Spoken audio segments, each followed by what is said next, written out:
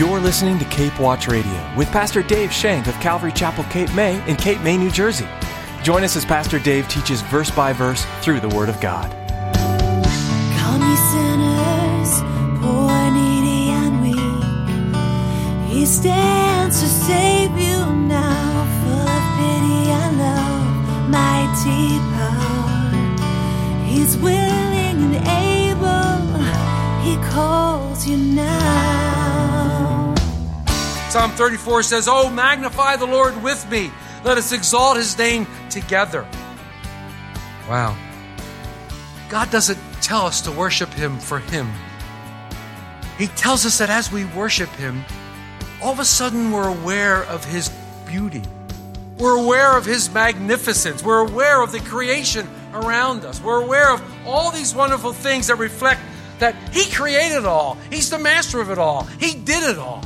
We might think that worship is meant to benefit God, but in today's message, Pastor Dave shares that it's actually more for us. We grow as we lift our voices in praise to God.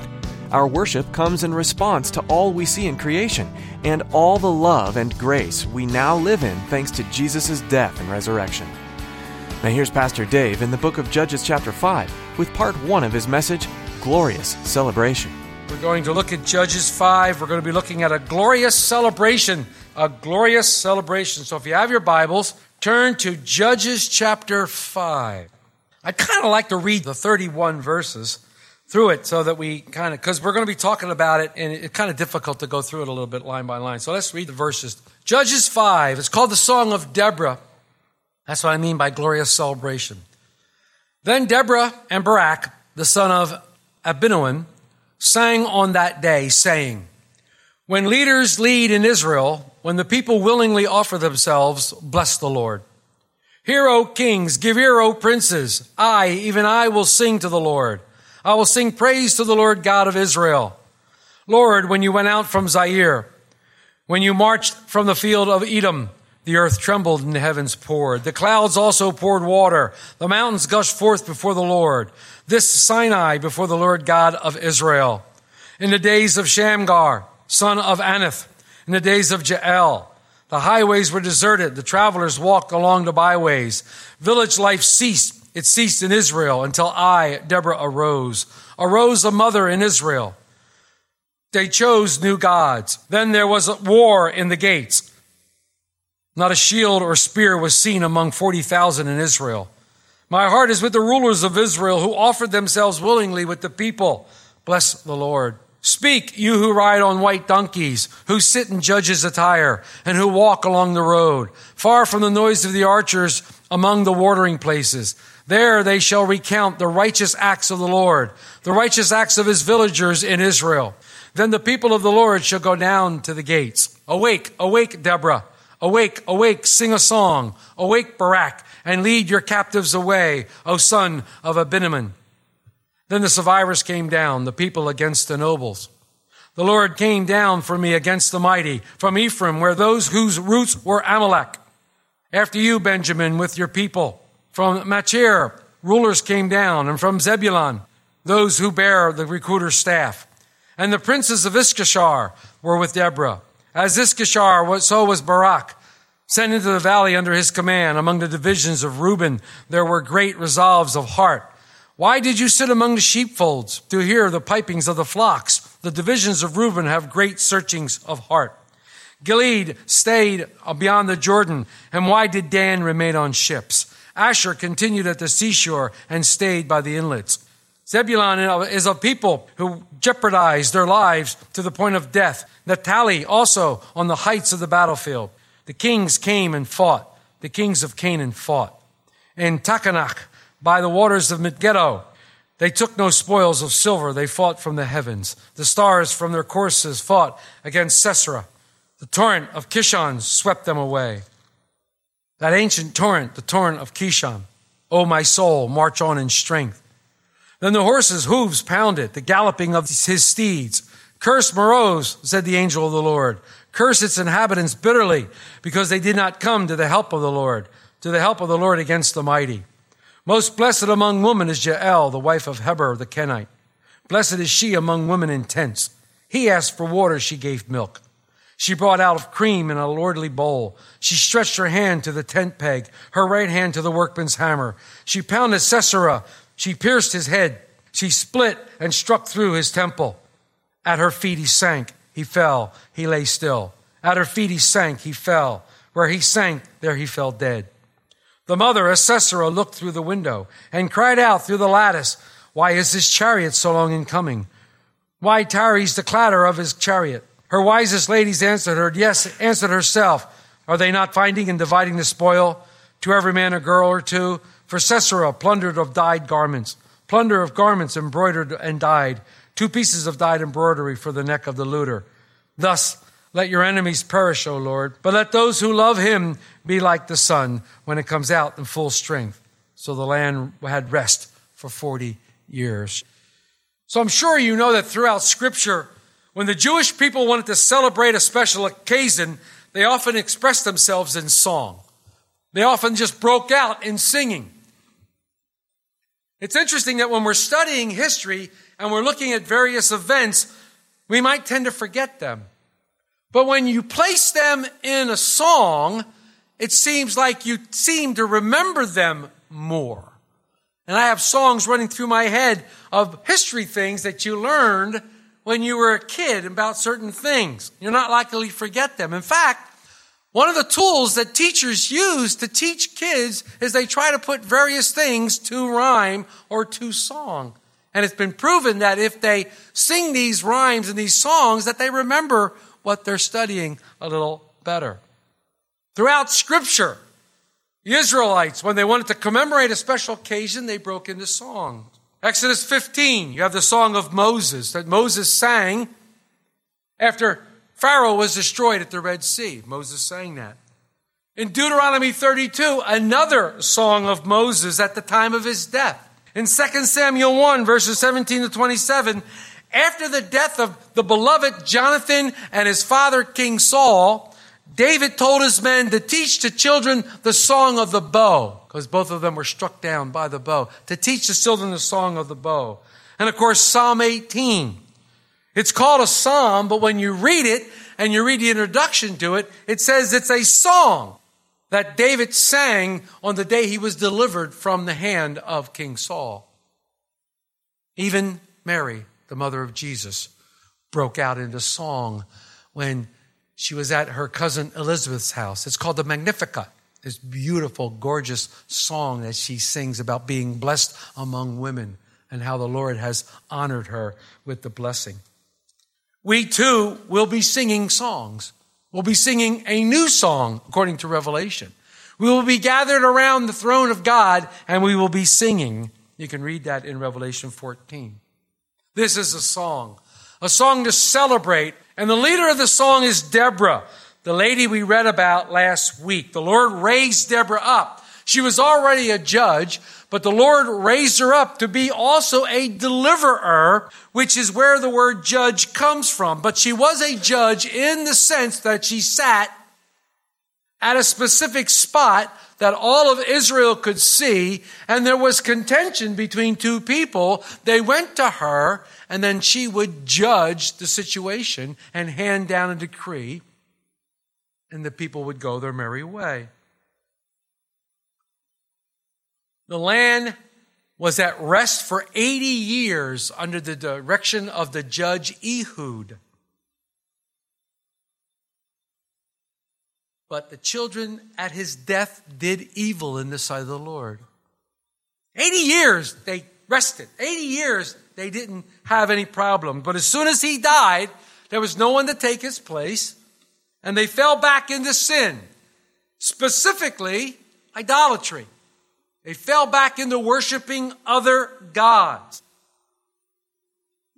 The Lord had to discipline them by sending in Jabin, a cruel king.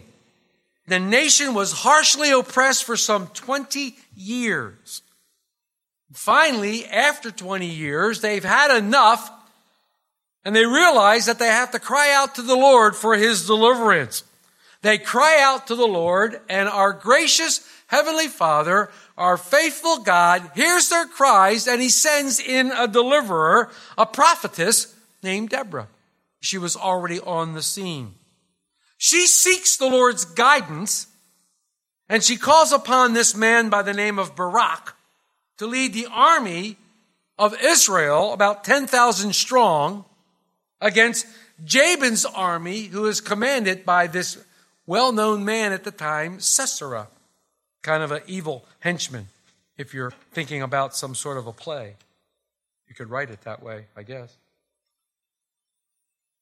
Although Barak hesitated, although he really was kind of hesitant to go, insisting that, Deborah, if you go, I'll go, he did get this army of 10,000, and he went up against Sisera because Deborah had told him in verse 6 and 7 of chapter 4 this. Then she, Deborah, sent and called for Barak, the son of Abiwin, from Kadesh in Naphtali, and said to him, has not the Lord God of Israel commanded, go and deploy troops to Mount Tabor? Take with you 10,000 men of the sons of Naphtali and the sons of Zebulun, and against you I will deploy Sisera, the commander of Jabin's army, with his chariots and his multitude at the river Kishon, and I will deliver him into your hand. Deborah reminds Barak about this. Now, as I was studying this week, I came across something that really was interesting to me, and I'd like to share it with you. We said that Israel, or the Lord, raised up a woman in Israel because the men were not taking their proper places. The men were not taking their proper places as head of the families. They weren't teaching their children. They weren't following the Lord's command. And the Lord did raise up this Barak guy, and I thought it was interesting, so I wanted to know a little bit more about him. Because when you read the narrative in chapter 4, it seems like he's a little hesitant. He doesn't really want to go and do this mighty work. But I found something remarkable, quite admirable for Barak, and I want to share that with you. You might already know this. In the great Hall of Faith, in the great chapter of faith in Hebrews 11, specifically verse 32. Specifically verse 32 in Hebrews 11. Look what is written there. The writer is talking about how by faith all these things happen. By faith Rahab did this, and by faith the walls of Jericho fell down. And in verse 32 he says these words, what more shall I say? For the time would fail me to tell you of Gideon and Barak. Wow. Barak's listed in the Hall of Faith. So there must have been something about this man, a faithful obedience to God that was recognized by the Holy Spirit. And here, the writer of Hebrews puts this into the Hall of Faith in this great and grand list of names of people who had great faith. And I think that's remarkable as we see that. It's something that we didn't know and we didn't glean on as we look at Barak.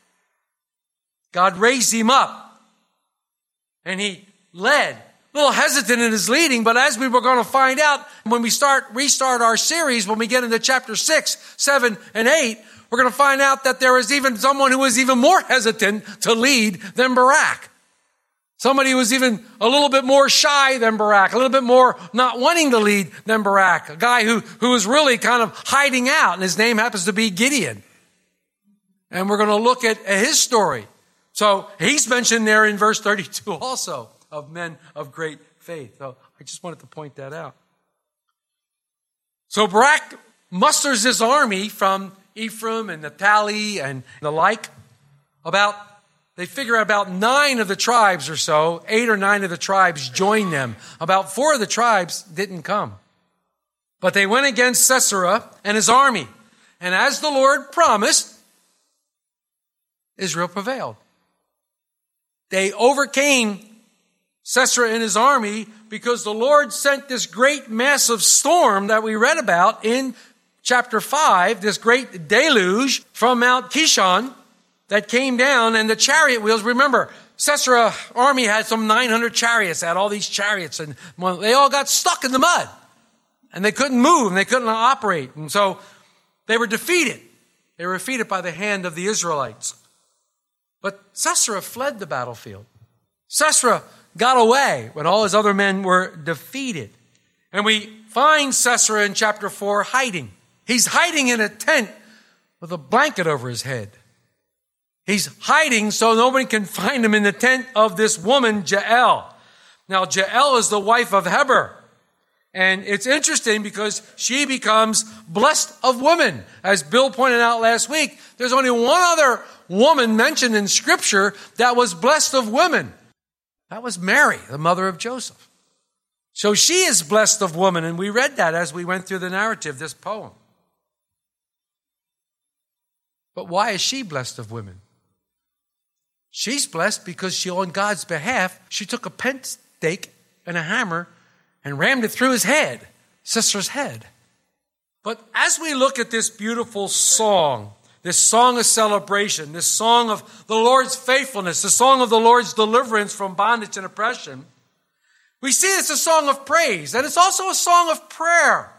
It's a joyful song which probably occurred spontaneously. I can just see Deborah and Barak up on the mountain watching these things. And all of a sudden it says, then Deborah and Barak, the son of Abimelech, sang. So it was like they started to sing. It's kind of like when we're in prayer.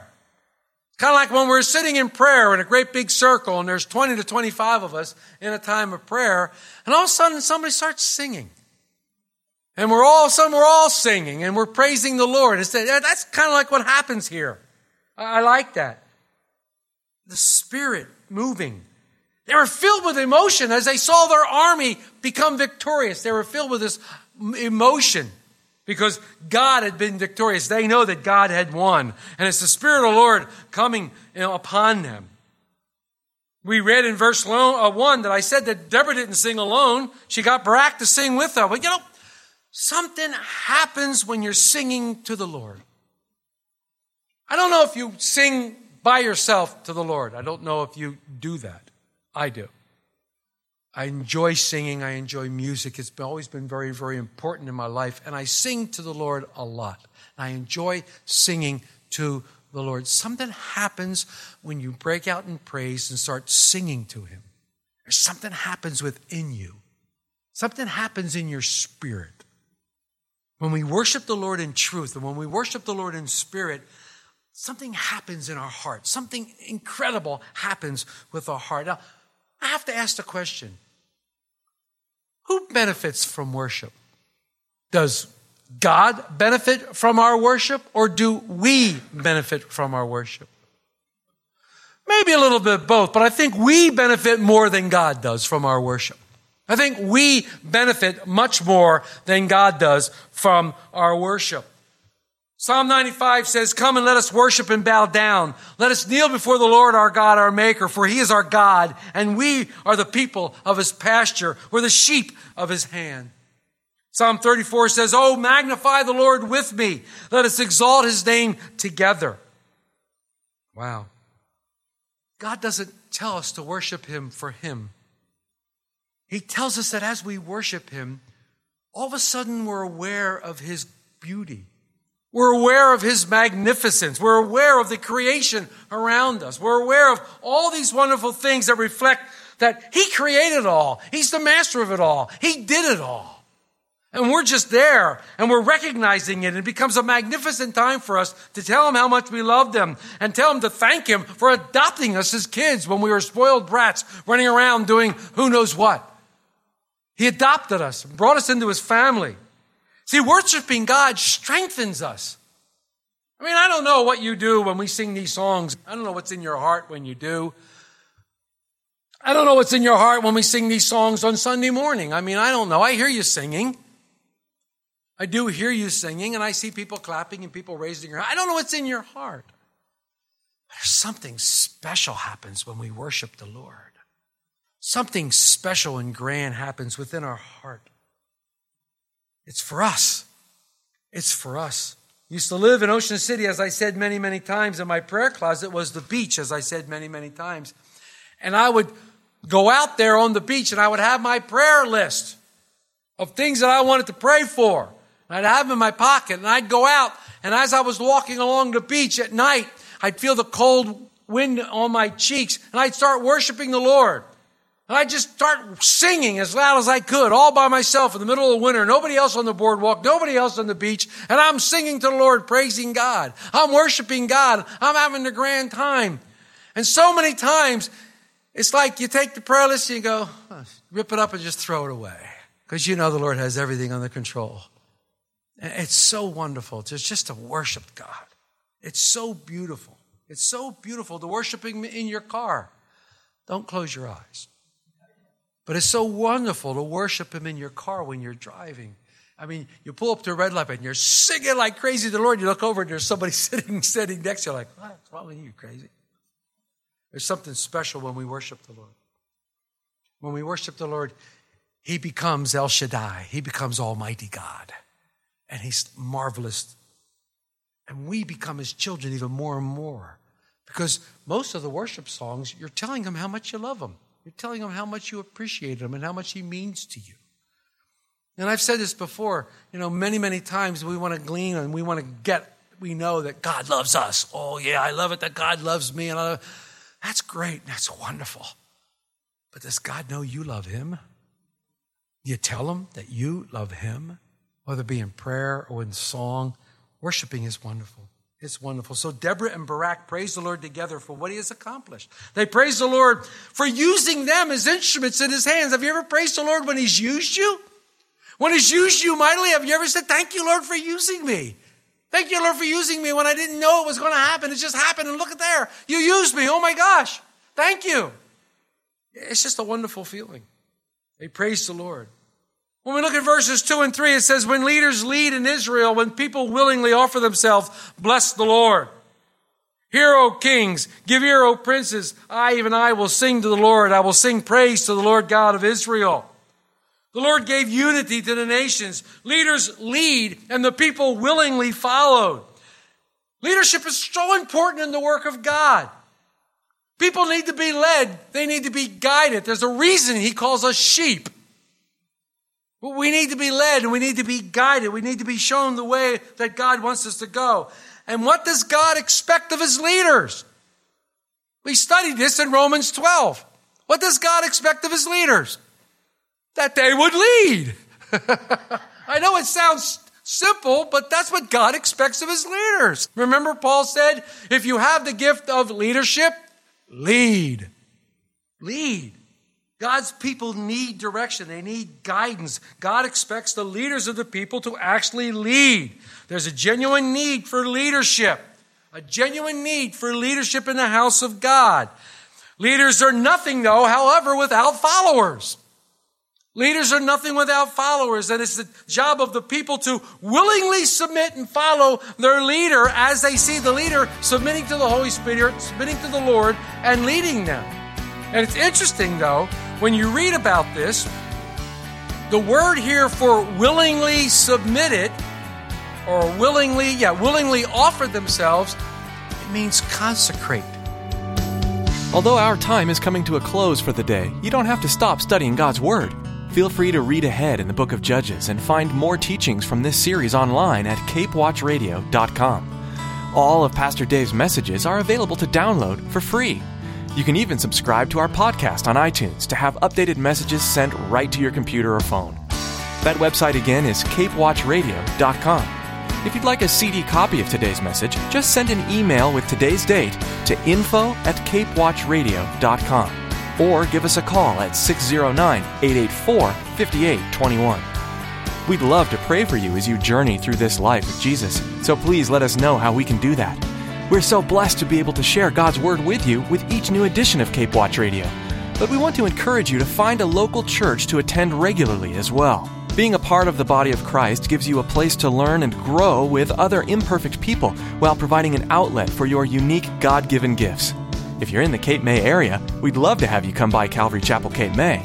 We meet each Sunday at 8:30 and 10:30 a.m. for worship and Bible study, and childcare is available for both services. Give us a call for more information at 609-884-5821. That brings us to the end of our program today. Thanks for tuning in to this verse-by-verse study in Judges. And join us again here on Cape Watch Radio.